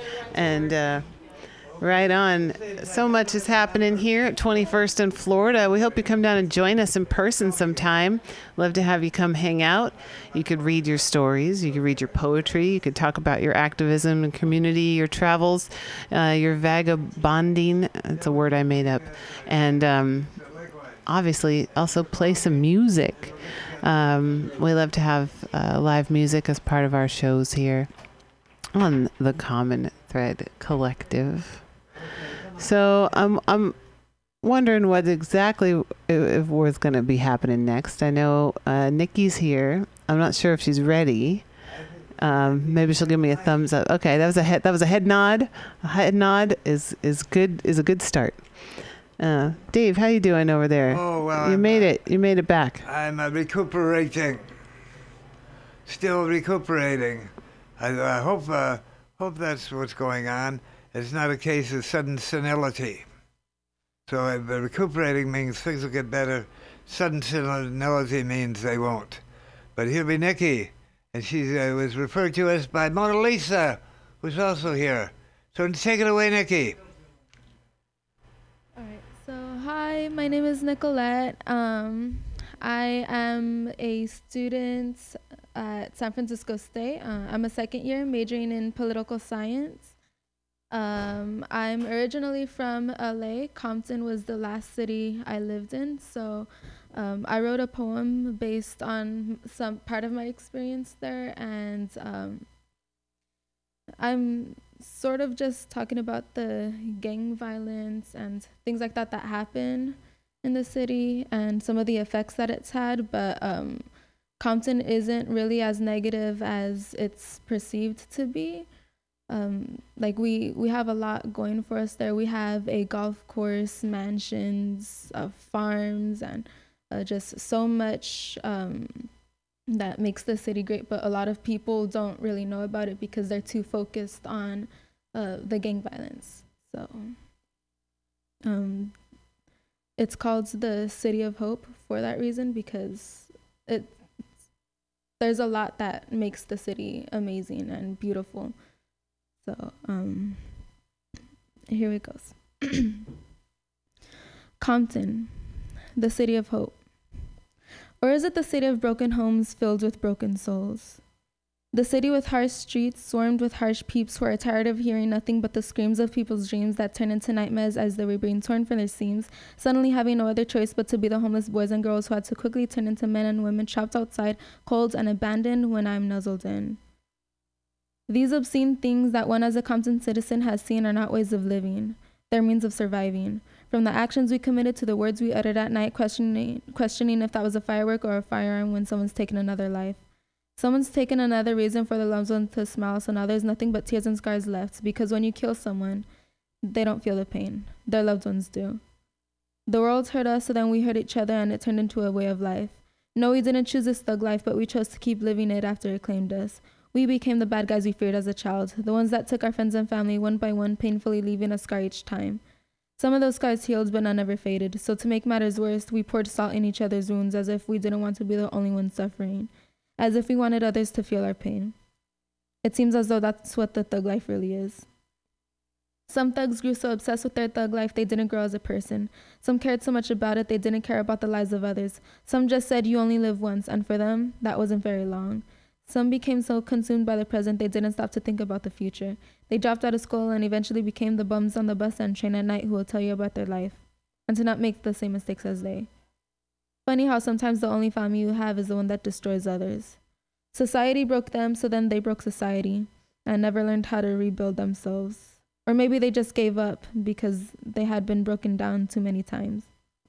In school, the only math some of the boys learned was how to add weed into their life. And as for the girls, some of them only learned to divide their legs for their boys, but they didn't learn the aftermath till after that. They started Compton's next generation. They had the kids who turned to selling drugs just to end up as another child left behind. And no teacher of theirs attempted to change their path. Their teachers were the ones who would sit and do nothing as they fought and would hand them a worksheet and say, "Your problem, not mine." They gave no hope to the hopeless. As a matter of fact, they gave up on the kids before the kids could even give up on themselves. But those teachers didn't just tear their dreams. They tore the dreams of the kids who are actually trying to be a big one from Big Ten to get to the university of their dream, only to be discriminated against one way or another. Just like that football player that beat the statistics and worked his ass up to the NFL with a 4.1 GPA, but still got labeled as an ignorant thug. Yeah, they mad, bro. They mad that a black man was able to defy all odds while the world was against him, but see, he had to climb up Compton's stairs of education that had almost nothing but missing and broken steps while he was being dragged down by life's problems. Yet, he still reached the stars while some of those privileged boys who had everything handed to them weren't even able to reach the clouds. He went from being in the dirty to being in the sweet sea. If you can make it at Compton, you can make it anywhere. Pete Sherman in his sermon, as Kendrick said, we gonna be alright.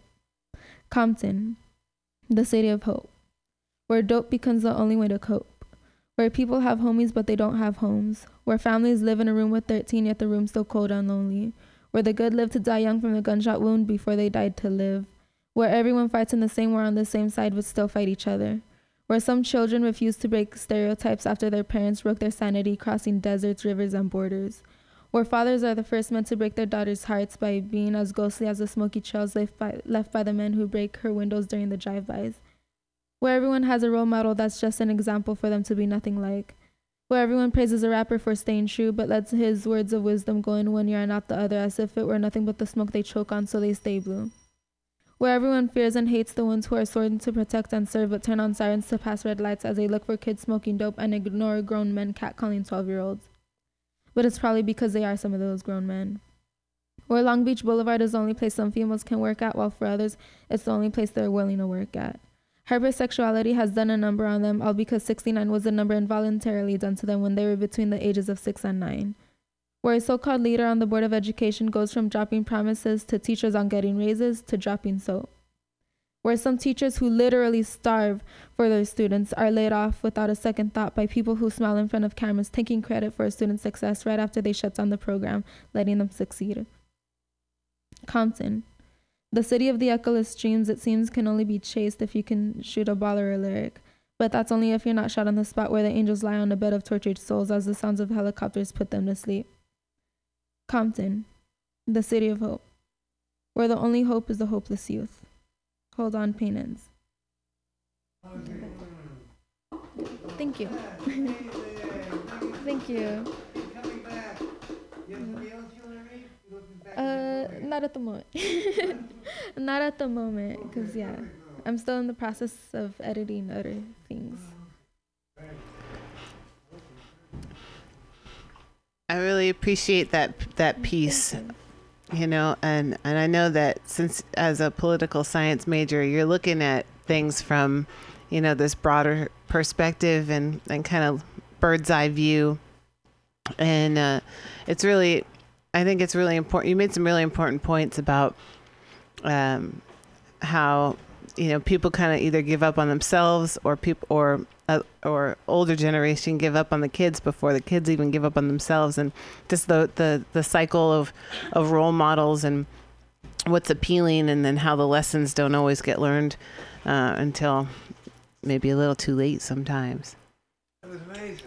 In a bunch of other cities, and in those other cities I would see how different like children were treated. So like in like the more affluent cities, like I've seen that a lot of children, they were motivated a lot more, and like in school teachers would always ask us like, oh, what do you want to be when you grow up? And they would try their best to like motivate us to reach our goals and follow our dreams. But in Compton, like I didn't really see that so much. So yeah, like a lot of the kids that I've seen that a lot of people like to call hopeless, like a lost cause and whatnot. A lot of times it's because they were just never motivated. They were never told that they could do what they want to do. So, yeah. Well, thanks for looking at that and bringing that perspective to share today. Yeah, glad you're here, and Mona Lisa's here. I guess you and Mona Lisa met. How did that come about? through Peter Mancini, right? Yeah. I think 2 weeks ago. Yeah, 2 weeks ago, there was a anti-Nazi protest that I went to. So I performed a poem about white supremacy and colonialism. So Peter filmed it and posted it on his Facebook page, and then that's where I met Mona Lisa. Amazing, the connections that happen. And she's on her way to protect DACA. Yeah. Is there another rally happening now? No, today or? there's a Stop Urban Shield protest going on in Oakland. So yeah, I was going to go there. All these cops meet Right to on. exchange skills, about tradecraft. And they meet there every year to do that, and every year people gather. It says, not in our town, but every year it happens. The Human Shield, is that the program you're talking about? There's also this whole like demilitarization realization that's happening in consciousness around, especially with the Irma and Harvey, all these extreme weather situations, that in situations of emergency, that our government switches over to military governance. And so we have to think about that, especially people of color, that we realize that how policing and militarized policing affects us differently and often hostilely, that we have to think about, well, in situations where there is an earthquake or a hurricane, that do we have systems in place that will protect us in those times so that we don't have a Katrina incident again, ever again. Yeah, because there was so much violence after Katrina. There was a lot of police violence. Citizens were shot by color police. Were, yeah. like put into the Superdome and not let out. And I mean, it was And other people a heard hellish nightmare. They heard it in the Superdome there, and then heard it into another Superdome kind of situation there in Texas, and here we be. And Diamond Dave, wasn't it you that went out and helped with the New Jersey incident that happened? Oh, I was there too. That was called the Superstorm Sandy. Yes, indeed. I was in Union Beach, and we were gathered and feeding the people in Union Beach, New Jersey. And now we just talked to Lucid, who's down there in Texas, and soon we'll hear about from Felipe, who's there in South Florida. So the beat goes on, and a common thread be the rainbow gathering family. But indeed, Mona Lisa, but we're coming close to Peace Day. You were able to work it out for the. This is also my 50th anniversary there. I'm called the 50th anniversary of the Summer of Love. And I happened to be there in that street that some called Love, others called Hate Street, 50 years ago. And I'm still be connected, and making up. So I'm still here. I'm still here. And in fact, I'm going to be involved with getting the people together. You put a hand in each hand, you have what? A circle. And we'll kick off Peace in the Park, Summer of Love, Peace Day, in Golden Bay Park. What's the date of that again? September 23rd. But just to clarify, because I know that there's been some confusion. Okay. Summer of Love was not given its permit. And Summer of Love was denied its permit unfairly and unjustly by the city of San Francisco. And so Peace in the Park this is its 5th year coming, but the International Day of Peace, the internationally recognized Day of Peace on September 21st, is recognized every year here in San Francisco, and that happens every year. And this event is this year calling special attention to the Summer of Love, I get it. but in no way is able to compensate for the just tremendous important event that must happen and will happen, which is the Summer of Love anniversary. We will make sure that that happens in San Francisco, one way or another. And I believe that Peace Day will be part of that ongoing organizing effort to make sure that justice happens here in our city. And you've been a part of organizing events for Peace Day here in San Francisco for many years, several years. You've put together International Peace Day SF in UN Plaza, Civic Center. But yeah, now Peace in the Park, which is a national and international movement to have peace festivals kind of in conjunction with or to help support the UN International Day of Peace, principles and movement. I know they have Peace in the Park now in New York. They've had it in like Trinidad, so Peace in the Park is something that's happening in a lot of different places. But here, the Earth one. Dance. Earth Dance is happening. Yeah, there are a lot of different events that have evolved over time around the International Day of Peace. Various meditations, which we will be participating in at noon and at 4 at Golden Gate Park at the Music Concourse. The event is from 11 to 6. We're very, very much family friendly and open to everyone. Everyone is welcome to come celebrate peace because peace is possible. We'll be meditating, we'll be dancing, we'll be rocking out, we'll be doing it all, hearing poetry, getting inspired, tuning in, turning on. And I hope everyone comes out and feels welcome because everyone is welcome. Hanging in, hanging out, and hanging around. The arms are open. That'd be a beautiful spot for it too. I'm talking about the shell. The band shell. The band shell. It's been a while since anything happened there. Throughout the 90s, I did a show every year called Soup Stock.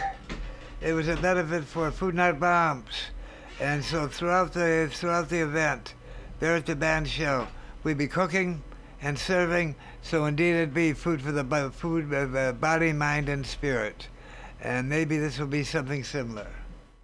Food for the mind and the spirit, and we'll see what we can do to make it food for the body as well. Is that right? That's right. Well, the reality is that to have an event in the city of San Francisco, it's really apropos to this ongoing kind of neoliberalism, corporatocracy, where there is an ongoing struggle in cities across America to retain access to the commons, where there is a pressure to profiteer off the commons by corporate interests. And that's something that we've been seeing across America. There's a book right now out by Juan Gonzalez of Democracy Now! About that. It's called like Gotham, New Gotham. But it really addresses the issue of the business model of city operations, where profiteering and maximizing financial returns on the commons is part of how governance is feeling that they're supposed to be doing their job, and where we really need to address how we run our cities, where we run them for the people, by the people, or if we are running them for the corporations and for profit. That's right. And this be a step, at least in some way, saying no, it doesn't have to be that way. In a city where ever increasing fees for a place like the band shell, ever increasing fees that have become, and you said it so well, corporatization, government for the corporations. Yeah, well, the lexicon we don't have yet, right? Like, we don't want to speak the master's language of, when I say double taxation, I'm not sure about the legitimacy of taxation in the first place, but if we're just going to say double taxation where the people have to pay, if the model is that for-profit corporations or even non-profit corporations, but big mega corporations pay for access to the commons, and they pay for that based on some sort of algorithm that the city develops that's based on how much the taxpayer spends to operate the commons. And then if they turn around and say to the commons, when they want to also access their commons, hey, well, you have to pay on this pro rata basis that we apply to corporations, that's double taxation. I'm not sure how legitimate the first place taxation happened, but the second place taxation, I think we can all agree is unconscionably wrong, that we shouldn't be restricted from accessing the commons. Like, to get a permit to have an event in San Francisco now requires like huge obstacles, financial obstacles. It's like putting on an expensive wedding, and that these increasing obstacles are unnecessary bureaucracy that's interfering with our access to what we're supposed to have, that we need to have our community. And I find it vital to our movement that we address this here and now on this 50th anniversary. Because at least, if I could say then, we do have, and they haven't been able to totally destroy this yet, our First Amendment rights to speak freely, First Amendment, to whatever spiritual path we're on, and our right to, our First Amendment right to assemble, which means gather, which means that people coming together. And that's what we have to rest on, to say with all this stuff that's happening, we do have this, the progenitors of this country put that out there. But when they decided to come for the first 10 amendments to the Constitution, was our First Amendment right to speak, to gather. And thanks, Mona Lisa, for all you do, doing your best to make that happen. And this will be again on the 23rd of September, coming right up. Pew. Peace in the Park, Summer of Love, 1967, 2017. 50 years. Hey, Mona Lisa, here we are. I love you, sister. I love you too, Diamond Dave. Oh, my goodness. So nice to be here with you. To be a voice here on Mutiny Radio. I don't know if it wasn't for, if we weren't here, where we get a chance for people to express their First Amendment right to speak freely and to sing freely and to love freely. Here we are. Okay, thanks, Mona Lisa. Now we have Richard. Come on in, Richard. Oh no, he's saying not now. Not now. When? Maybe. Oh, he's got to go. Leaving? He just came for the atmosphere and the company today, and to help out as he did last week. Thank you, Richard, for helping out. You were essential in making sure that Diamond Dave is here this week. He was found by Richard Sanderell, tracked down in St. Francis Hospital. And San Francisco should be taking care of its peoples, and the commons should be accessible by the folks who love and adore the common public spaces and want to celebrate our local culture and our local history that is still living and expanding all the time here. So I'm really happy to be part of Peace in the Park. It's going to be a great day. Saturday, September 23rd. Golden Gate Park in the band shell. Yeah, thinking about the First Amendment and even Mutiny Radio itself, the idea that we have a voice, we have a culture, that we co-create that together, and we are being force-fed a culture by the corporatocracy, and it's up to us to resist that by exercising our own culture. And some of that is celebration.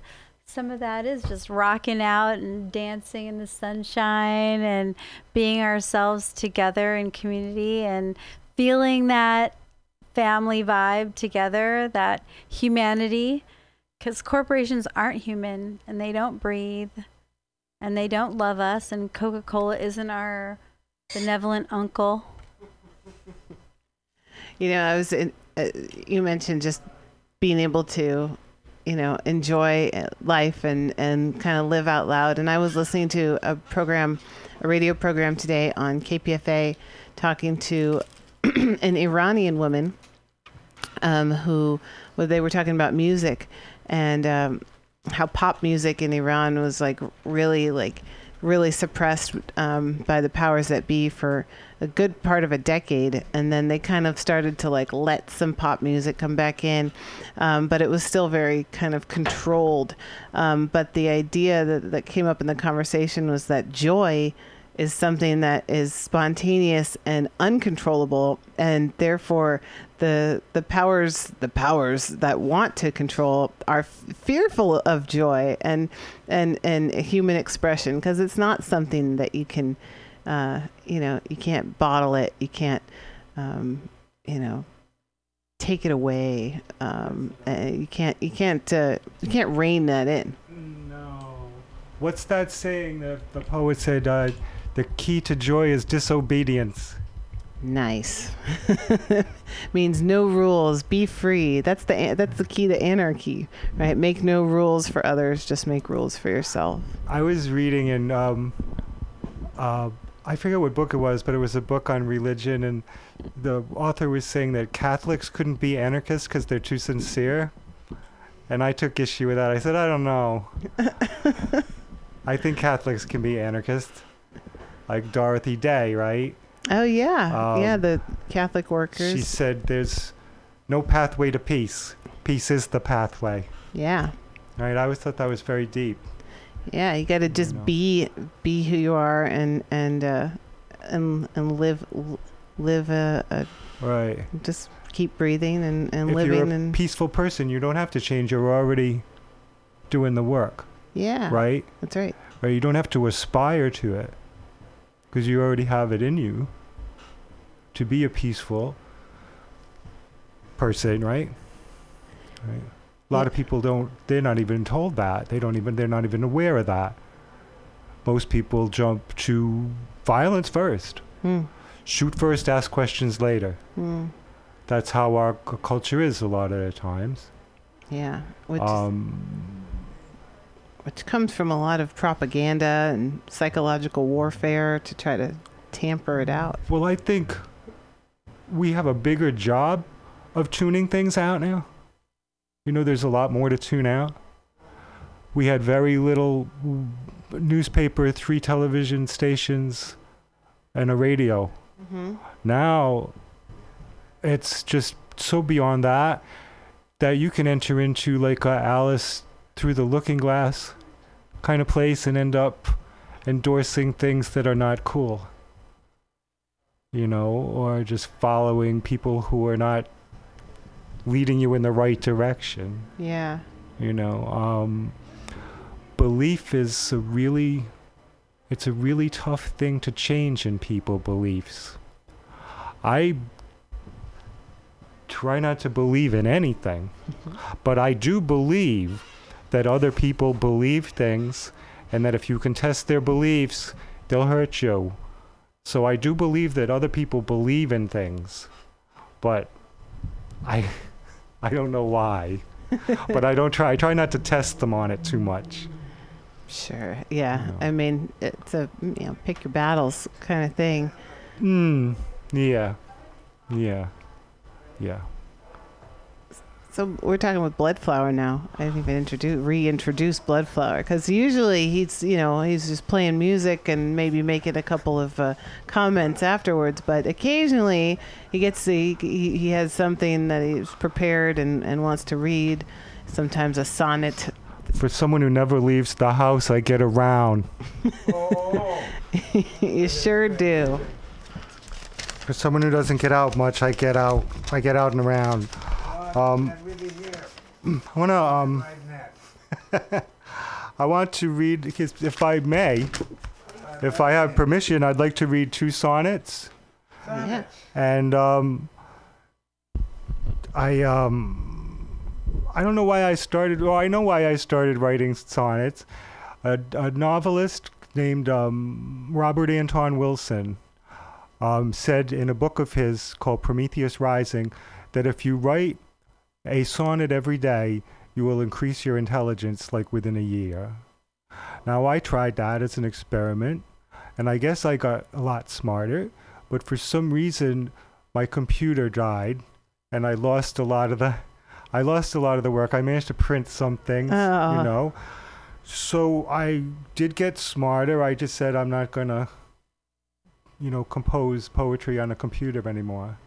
So that's how my intelligence got boosted. Yeah, you rose above the computer. You, in this case, were smarter than the computer. Well, I don't know if it has anything to do with intelligence. I just I lost all that work, and I felt hard. like, gee, that's hard to do. For the elucidation of our listenership, so what is a sonnet? A sonnet is a 14-line poem, which usually conveys an idea or some kind of abstract thought. Originally, a lot of sonnets were attributed to Shakespeare and such, but I follow more of a looser interpretation of my fellow Rhode Islander Ted Berrigan, the poet. He wrote sonnets that were very avant-garde in shape and form and stuff like that, but he was very concise and made sure every word counted and that he placed it in the right place. He didn't just come in and spew things all over the place. He had it very methodical, and he put it together and he presented it in a very formal way, which is really hard to do when you're a poet and living on Pepsi and junk food. Not an easy task. That'd be Ted Berrigan, but here be you. Take Yes. it away, Bloodflower. Sonnet D. Drinking with bald lady death all night, rattling dice with coyote's one-eyed sister. At dawn, they shoot me to the curb, all smiles and sunglasses and silver. Out into the streets with you, dirt boy, sober up and slay the dragon of your mind. Win the hands and hearts of harlots and die with a toothache in your heel. Thus I was wrapped in feral skins, sharp spices, fetish crystals, feathers, beads of ruby light and eagle claws. Wide-eyed, I wandered the streets and plazas, casting out serpents, healing cripples, straightening the lame, spreading a venal gospel of love. Wow. Hey. That was transcendent. Gosh. Thank you. You have another one. Yeah, one more if you'll indulge me. Thank you. I wrote this one for poet E.K. Keith because she would never write a sonnet like this. Angel of darkness, what have we left? A shadow of a shadow, merely a miscast miscreant. No hungry soul may decipher these mangy surfaces with their splits and their fissures. These are as they are, so they tell me, or they are nothing at all. I am told some communicate through table tapping, yet the deceased, they lie to themselves as well. Leave them to expire like bison gutted in their waste, and they will certainly stink, I am told, like the dead tend to stink. Scarabs roll their hungry lunar dirt balls across the backs of sleeping skulls, where the black roses of Persia rise and open to greet them in the morning sun. Thank you so much. Thank you. Wow, Bloodflower. You're an amazing poet. Thank you very much. This is an amazing poetry place. Oh, yeah, BK. Amazing booth for poetry. I feel like it's very fertile ground for me, you know. And speaking of E.K. Keith, here she is. Here she happens to be. I just dedicated a poem to you because I said you'd never write a poem like that, so I wrote one for you. Oh, thanks, Bloodflower. You're gonna have to listen to the podcast. Now I have to. That's right. At about the 5 o'clock hour. Two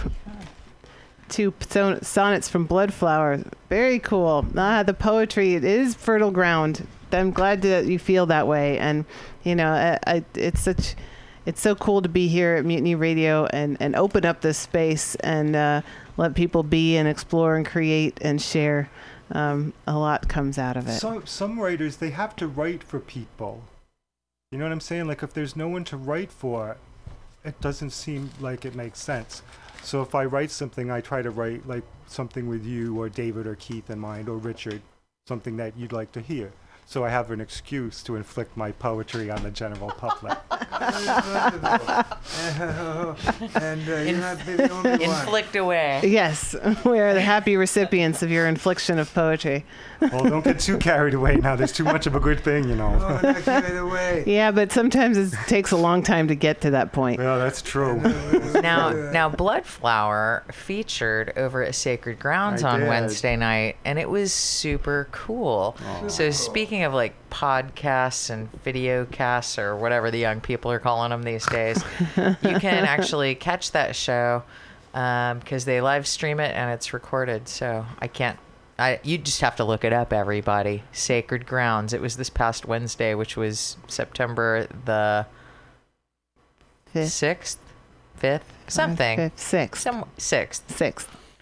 We're good with dates. It was a gas. It was really good. It was really good. So he was really good. You did poetry, or did you do music too? I did, yeah. And I like poetry. I don't call it poetry. I call it like spoken word. I call it just like jottings. Like now I'm trying to like make them coherent in a sonnet form, which is like really amazing for me because I utterly lack any kind of coherency. Pleasant surprises around every corner. Thanks a lot, and here be E.K. Keith. Hi, Dave. E.K., what did you bring along? Well, I did bring my notebook. Okay. And yourself. And I have some news, y'all. I've got the date for the 13th annual Poems Under the Dome. 13th annual. Yeah, it's going to be April the 19th, 2018. I know it's early to be thinking about 2018. Oh, my goodness. Well, actually, it's not, because did I tell you guys what I did in June, the funny thing that I did? No. So my sweetheart and I, we suddenly realized in like June 1st or whatever that we hadn't gotten our voters' guides for the midterm elections. Oh, yeah. We hadn't got our voters' guides. That happens every time. Well, no, get this. So I call up the election commission at City Hall, you know, and I'm like, hey, I didn't get my voter guide, you know, what's going on? Should I come pick one up? And the very kind lady was like, and now which election are you talking about? I was like, you know, the June midterm election. She's like, well, I have to tell you, you're not the only person who's called. But the midterm election is actually scheduled for June 2018. It'll be almost exactly a year from now. And I was like, oh, I see. We're all just ready to vote. That's fantastic. That shows your civic engagement. Sure does. You know, I also look at cardboard. I got a package today at work, and I'm looking at cardboard boxes really differently. I'm already like, ooh, that would make a good protest sign. Look at that big piece there. Recycling. Planning. It's a recycling. It's a revolution based on renewable resources, or recycling at least. Right. That'd be a sign of something that happened in our protest. By the people coming together after the day of the inauguration of Donald Trump already, The numbers knew that there was something amiss. We got out, and this was the first time that I remember that people began making their own signs, getting their own piece of cardboard, making their own sign, using their own imagination, and not being put in a box of the imagination of someone else. So it's that's so good, so special, so needed. Here we be, as you see. So you guys want to hear a poem or something? That's what you're here to do. Okay. Yes, please. Listen. You here to do, and we be here to listen. All right. Well, so it's September, like we've been talking about. And so I realized this April that, I do that poem a day for every day of April. So to celebrate my 7th year of writing 30 poems in 30 days for April, I decided to do it for every month that has 30 days. So I've already done April, June, and now I'm in September, and then I'll do 30 poems again in November. And they're not all good, by the way. In fact, they're mostly I don't know. It's notebook stuff, but I've got some lines here or there, but I want to read you what I wrote yesterday. Just the one. The petty irritations of the day linger because I'm sticky. Fly paper feelings capture everything. Public school politics, a sick building, anxious kids, teachers stressed out too early, forest fires, hurricanes, deportations, religious intolerance, the rise of fascism, and this tender lymph node swelling under my left ear. Aww. I went to the doctor today also. Hope you're feeling better. You feeling okay? I am gonna live. Yes. So that's what I wrote. A snapshot into the moments of our lives here. Yes, exactly. And all the things that we are sifting through. No, it wasn't. It's like a little. Yeah, a little catalog of immediate horrors. We have to do the catalog before we can then. We're going to say what are we going to do about it, what can we do about it, how we can get together and make something happen. And that's what this show, the Common Thread Collective, that's finding that casting a wide net. That's what we're doing here. That's what we get a chance to do here on Mutiny Radio.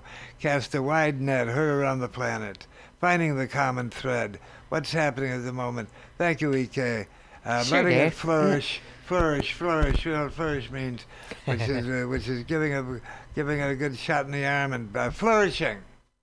And of course, we always say, don't panic, just keep it what? Keep it organic. Keep it organic. That means That's keep right. it in balance. And that's what we do, like you said here, Dave, on the Common Thread Collective every Friday from 3 to 6 at Mutiny Radio.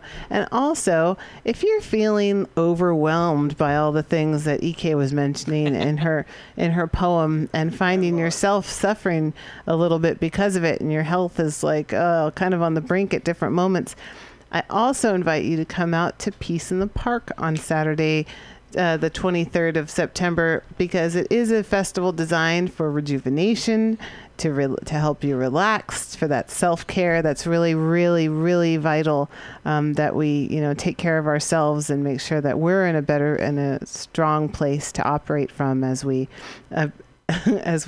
encounter and sift through and come up against all of these challenges that are constantly around us, especially swirling pretty thick these days. It helps to be healthy when you're fighting the power. Say that again? It helps to be healthy when you're fighting the power. Tyrants, autocrats, people like that, they want people sick and confused. That's true. And hopeless. If you are healthy and rebellious and have a good sense of humor and all that stuff, people, powerful people, they don't like that. They don't like intelligent, happy people. That's right. They don't, because you can't stamp out joy. You can't harsh my buzz, Ty. There's some buzz in that. There's a little buzz in that microphone. That's what I was trying to do. No way. Peace, love, and understanding.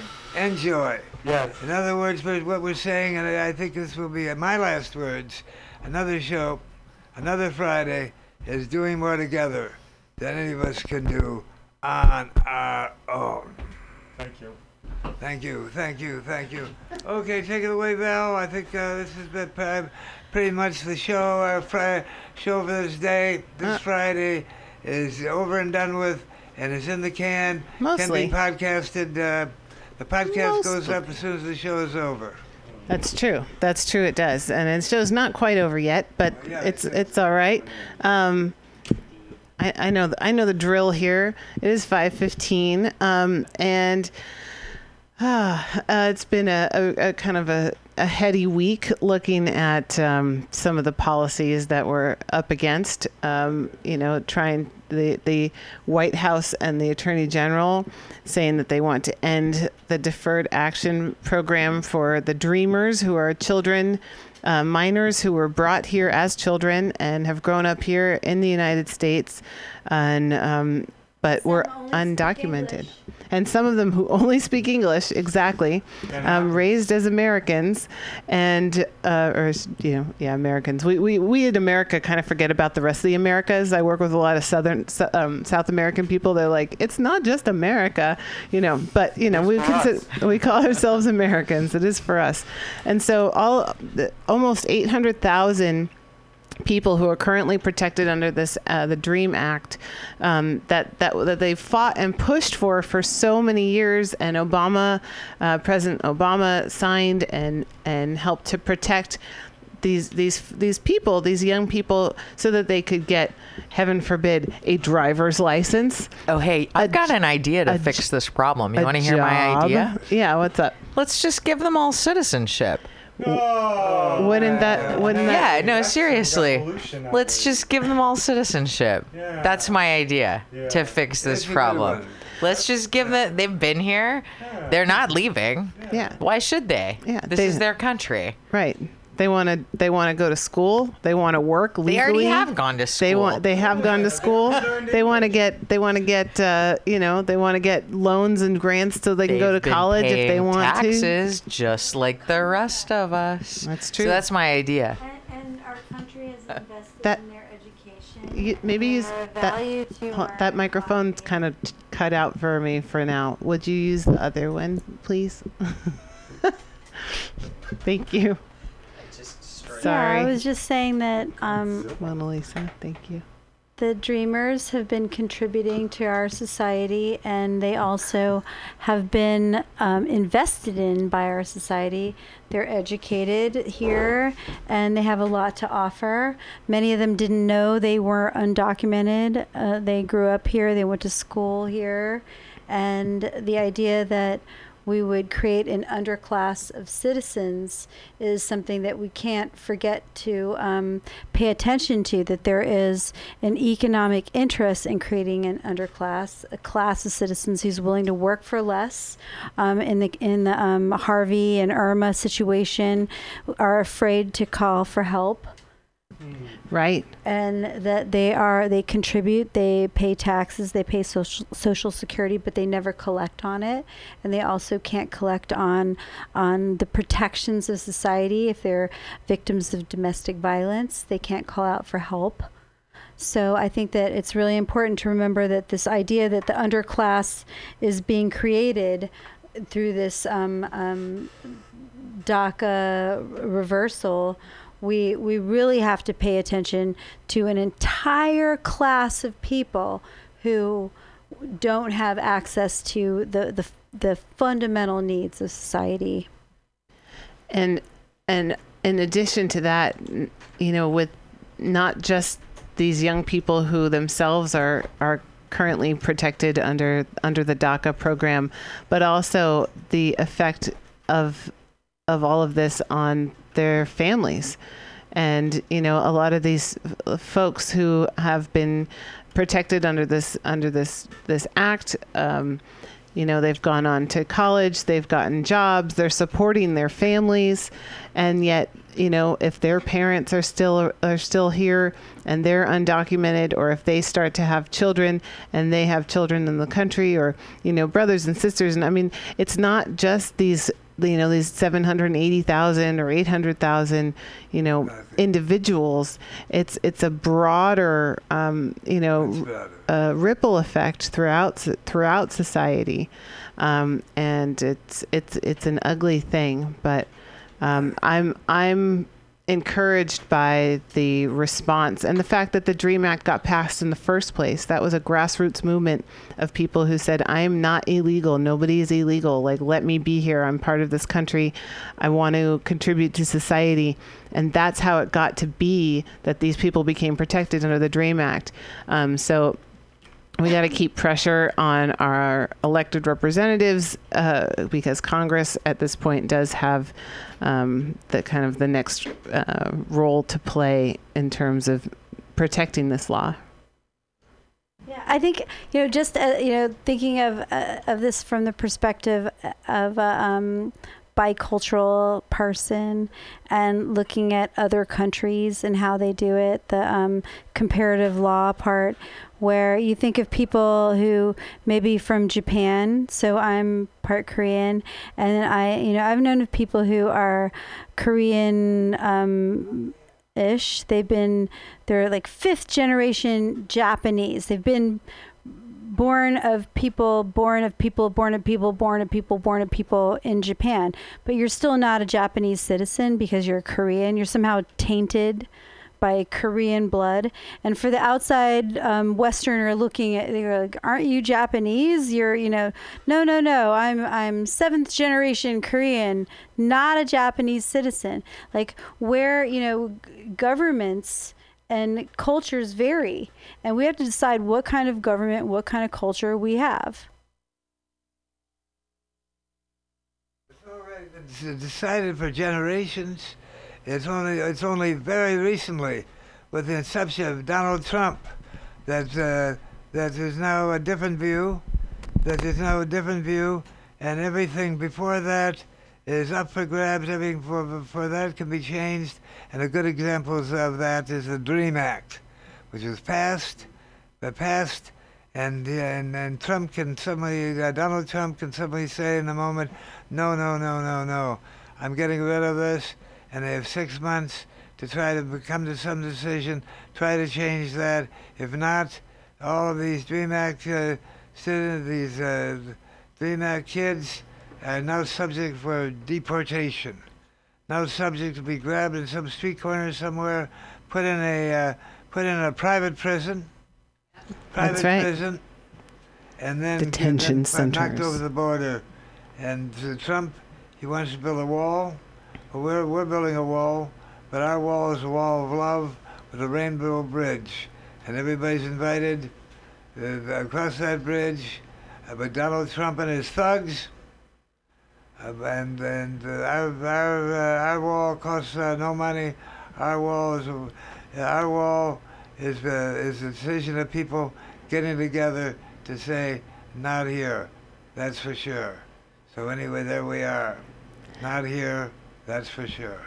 So I wanted to play a song because this album that showed up at Mutiny Radio, I opened it today. Actually, it was on the shelf. It had never been opened, but it's called Rasteria, and the artist is Renee Asteria, and she's got a song on here called Illegal. And so I played it earlier, and it's a groovy song, and it goes along with Dave's poetic commentary about borders being just a line on their map.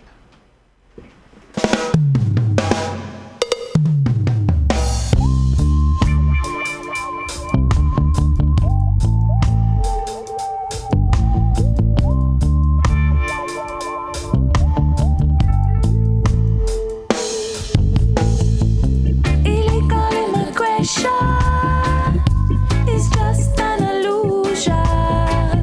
If you think this untrue, better pick up the tools and walk. Single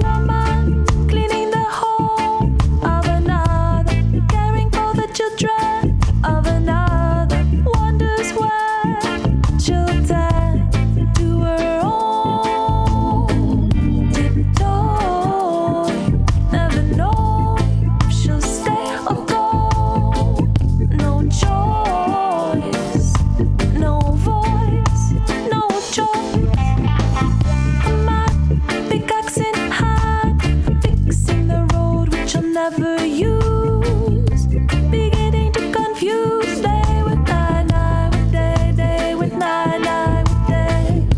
Dreams of a whole white children, dreams of his return. Illegal immigration is just an illusion. If you think this untrue, better pick up the tools and walk, walk, walk. Illegal immigration is a bunch of illusion. If you think this untrue, better pick up the tools and walk.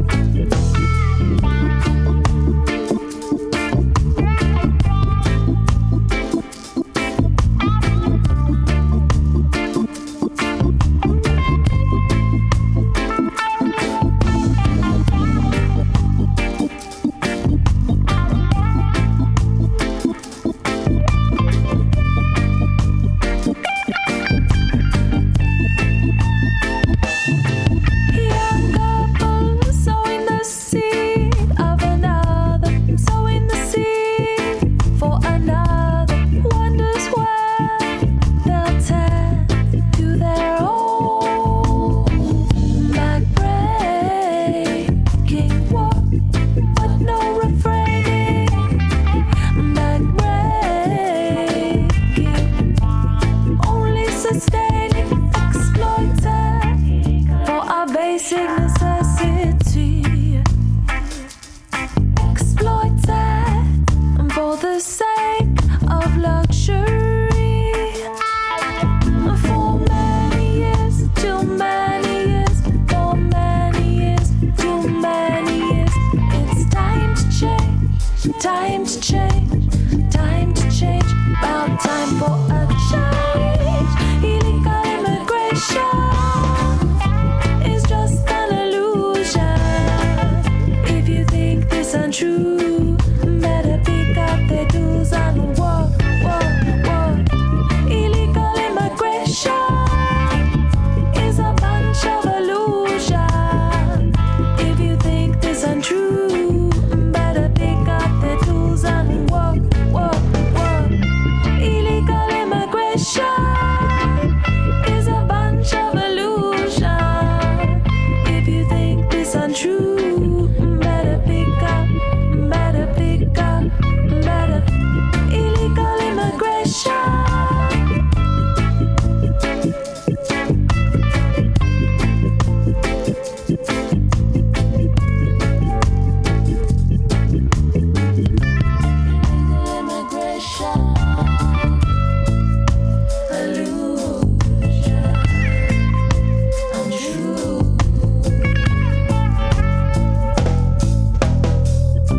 Illegal immigration,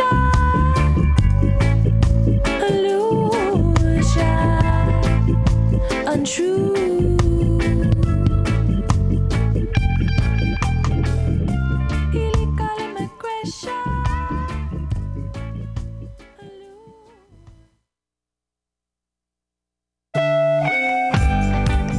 You are listening to the Common Thread Collective here at MutinyRadio.fm.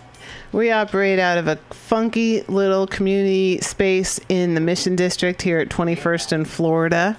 We're here every Friday. And it's always a good time. It's always insightful. We expand from here. This is just a little hub of inspiration where people can come and share and be a part of something bigger. And radio is a really interesting medium because we sit here and we're talking and people hang out here and they play music, like 10 feet away, and we're having a good time, but we're streaming around the planet on the internet. And so you never know who's listening. No, and and this is one of the, I remember being a kid and learning about how sound and things travel, and how they, what's up? Oh, the speaker is kind of giving us some weirdness, huh? Oh, right. Oh, it's all right. We're in a spacey tunnel. I'm going to talk about outer space for a second. You never know where you are. No, you never know. And just I remember being a little kid and learning that, sound kind of like travels and like continues to travel throughout outer space. And that was like the trippiest early thought in my life. And so with radio, we're on the internet. So it's somewhere out there, it's being heard, and but we don't necessarily know who's listening at any given time. We don't obviously see the folks who are listening. We know who some of them are, but we don't know who the majority of them are, because we just got the stats for August. And what we get is we get to know how many people listened to our shows in the month of August. And if you go to the website, MutinyRadio.fm, like you probably have and are, there's different, and you go to the podcast, and there's actually 2 different indexes for our show. There's one that says Common Thread Collective, which is our more recent shows. There's also another index that just says Diamond Dave, which is some of our older shows from just like 2 years ago. And then there's a women's magazine index. So in August, we had a combined Common Thread Collective and Diamond Dave listenership of, where's that number? Hold on, I had notes. 5,000 times that our show was listened to in the month of August. Wow, that's a lot of friends. And Women's Magazine was listened to 3,000 times. So that's a lot of people out there listening. And every time this comes up, I want to just say, I don't know who you are, but thank you. And I just, the fact that you enjoy the show is just really cool and really makes it. What's not to enjoy? I mean, what's not to enjoy? Different every week. Around the planet. It's different every week. Right here in the Mission District in San Francisco, letting people know what's happening, where it's happening, and how it's happening. We'll keep that in mind. So, hey, Val, thanks for being part of it. Hey, EK, thanks for being here. Hey, Bloodflower, likewise. I'll turn off the spacey sound effects there. And so, just today, I mean, so much has happened today. We talked to Lucid down in Houston with the Altruist Relief Group. If you want to donate to some of the amazing work that they're doing, you can check out altruistrelief.org. They're feeding like 1,000 meals per meal. They're going to like